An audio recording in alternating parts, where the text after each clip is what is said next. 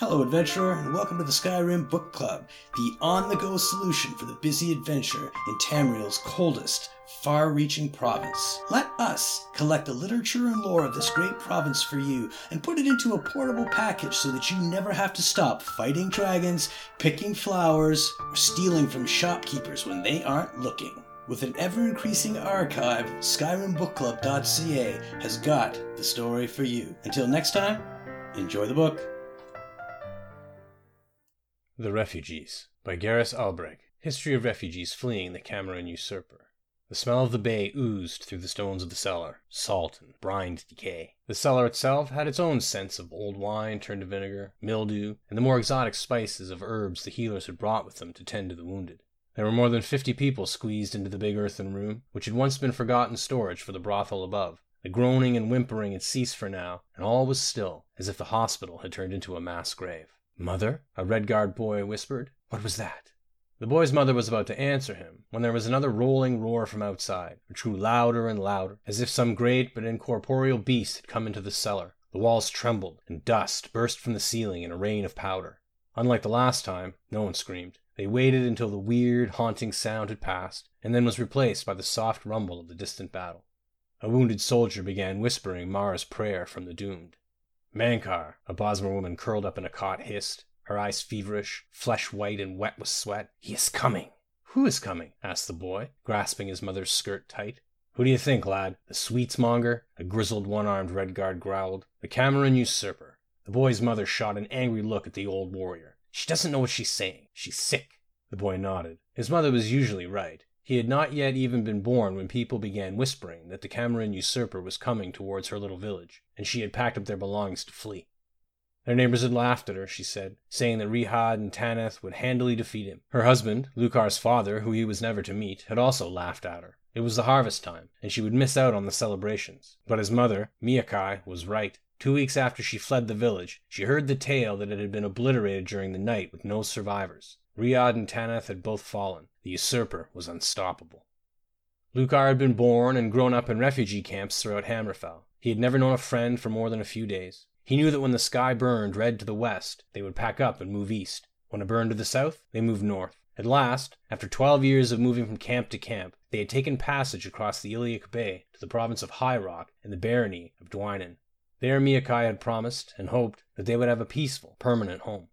It was so green there, it blinded him. Unlike Hammerfell, which was only green in certain seasons and in certain places, Dwynen was verdant year-round, until wintertide, when it began to snow, and Lukar had been frightened of it at first. He was ashamed to think of it now, when there was real danger, but the red clouds of war, the stink and pain of the refugee camp, that was familiar. Now, the red sky was on the horizon of the bay and coming closer, and he longed for the days when a scattering of white made him cry. "Mankar!" the Bosmer woman cried out again. "He is coming, and he will bring death." "No one is coming," said a pretty young Breton healer, coming to the woman's side. "Hush now." "Hello?" came a voice from above. The whole room, almost together as one, gasped. A Bosmer limped down the shoddy wooden stairs, his friendly face very obviously not that of the Cameron usurper. "Sorry if I frightened you," he said. "I was told there were healers here, and I could use a little help." Rosena hurried over to take a look at the Bosmer's wounds on his leg and chest. Disheveled but still beautiful, she was one of the favorites at the brothel, who had learned her healing skill, along with her more vocational skills, at the house of Dibella. She carefully but quickly pulled the rent leather cuirass, chausses, tassets, greaves, and boots off of him, and placed them to the side while she examined the injuries. The old Redguard warrior picked them up and studied them. "You were in the war?" "Next to it is probably a better way to put it," the Bosmer smiled, wincing slightly at Rosena's touch. "Behind it, beside it, in front of it. My name's Orban Elmlock. I'm a scout. I try to avoid the real battle, so I can get back and report what I see. A good job for people who don't like the color of their own blood very much." "Hizim," said the warrior, shaking Orban's hand. "I can't fight anymore, but I can fix up this armor if you're going to return." "You're a leathersmith?" "Nah, just a jack of all trades," replied Hizim, opening up a small canister of wax to prep the hard but flexible leather. "I can tell you were a scout from the armor, though. Can you tell us what you've been spying on? We've been down in here for half a day now, with no word from the outside."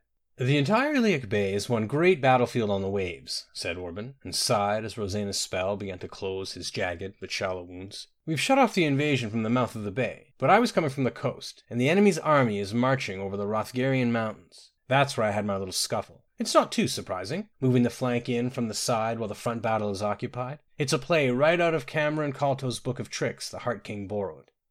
The Heart King? Lucar asked. He had been listening quietly, understanding everything except that.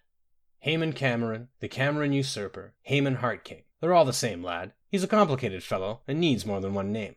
You know him? Miyukai asked, stepping forward. Near on 20 years, before this whole black, bloody business. I was Cameron Colto's chief scout, and Haemon was his sorcerer and advisor. I helped them both when they were vying for the Cameron throne, and began the quest of— Ouch! Rosena had ceased her healing. With eyes of fury, she had reversed her spell, and the closed, mended wounds were opening again, dark infections returning. She held him with surprising strength when Orban tried to pull back. You bastard, the healer courtesan hissed. I have a cousin in Falinesti, a priestess. She's fine, Orban yelped. Lord Kaltos was very adamant about not harming anyone who did not pose a threat. I think the people of Kvatch would disagree with that assessment, said Hazim coldly. That was horrible. The worst thing I have ever seen, Orban nodded. Kaltos wept when he saw what Haemon had done. My master did everything he could to stop it, begging the Heart King to return to Valenwood. But he turned on Kaltos, and we fled. We are not your enemy, and we have never been. Kaltos could do nothing to prevent the horde that the usurper had brought to the Colovian West and Hammerfell, and he has fought for 15 years to prevent more. The frightening, bestial roar passed through the cellar again, even louder than before. The wounded could not help groaning in helpless terror.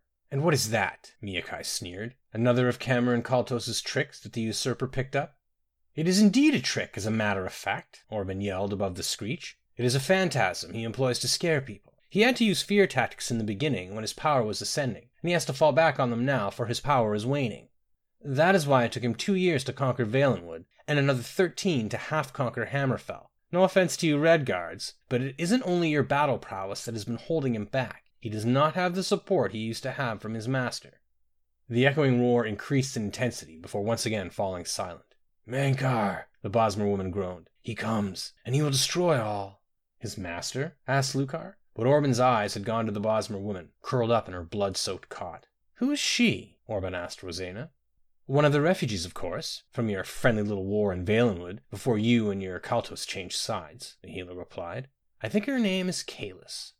By Jeffer, Orban whispered under his breath, limping over to the woman's cot and wiping the sweat and blood-streaked hair from her pallid face. Kalis, it's Orban. Do you remember me? How did you get here? Did he hurt you?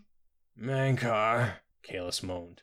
That's all she says, said Rosena. I don't know what that is, Orban frowned. Not the usurper, though she knew him too. Very well. She was a favorite of his. His favorites, you, Kaltos, her, all seem to turn against him, said Miyukai. That is why he will fall, replied Hazim.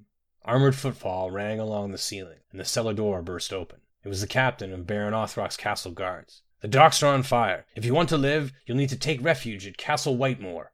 We need help, Rosena called back, but she knew that the guards were needed for defense, not to help carry the sick to safety. With 10 guards who could be spared and the most able-bodied of the wounded assisting, the cellar was emptied as the streets of Dwynen filled with smoke, and fire began to spread through the chaos. It had been a single fireball miscast out at sea striking the docks, but the damage would be tremendous. Some hours later, in the courtyard of the mighty castle, the healers were able to set up the cots and begin to tend once again to the suffering of the innocent. The first person Rosena found was Orban Elmlock. Even with his wounds reopened, he had helped carry 2 of the patients into the castle. I'm sorry, she said as she pressed her healing hands onto his wounds. I lost my temper. I forgot that I am a healer.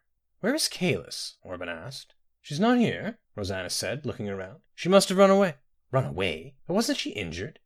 It was not a healthy situation, but new mothers can surprise you with what they can do when it's all over. She was pregnant? Orban gasped. Yes. It wasn't such a difficult birth in the end. She was holding the boy in her arms when I saw her last. She said she had done it herself.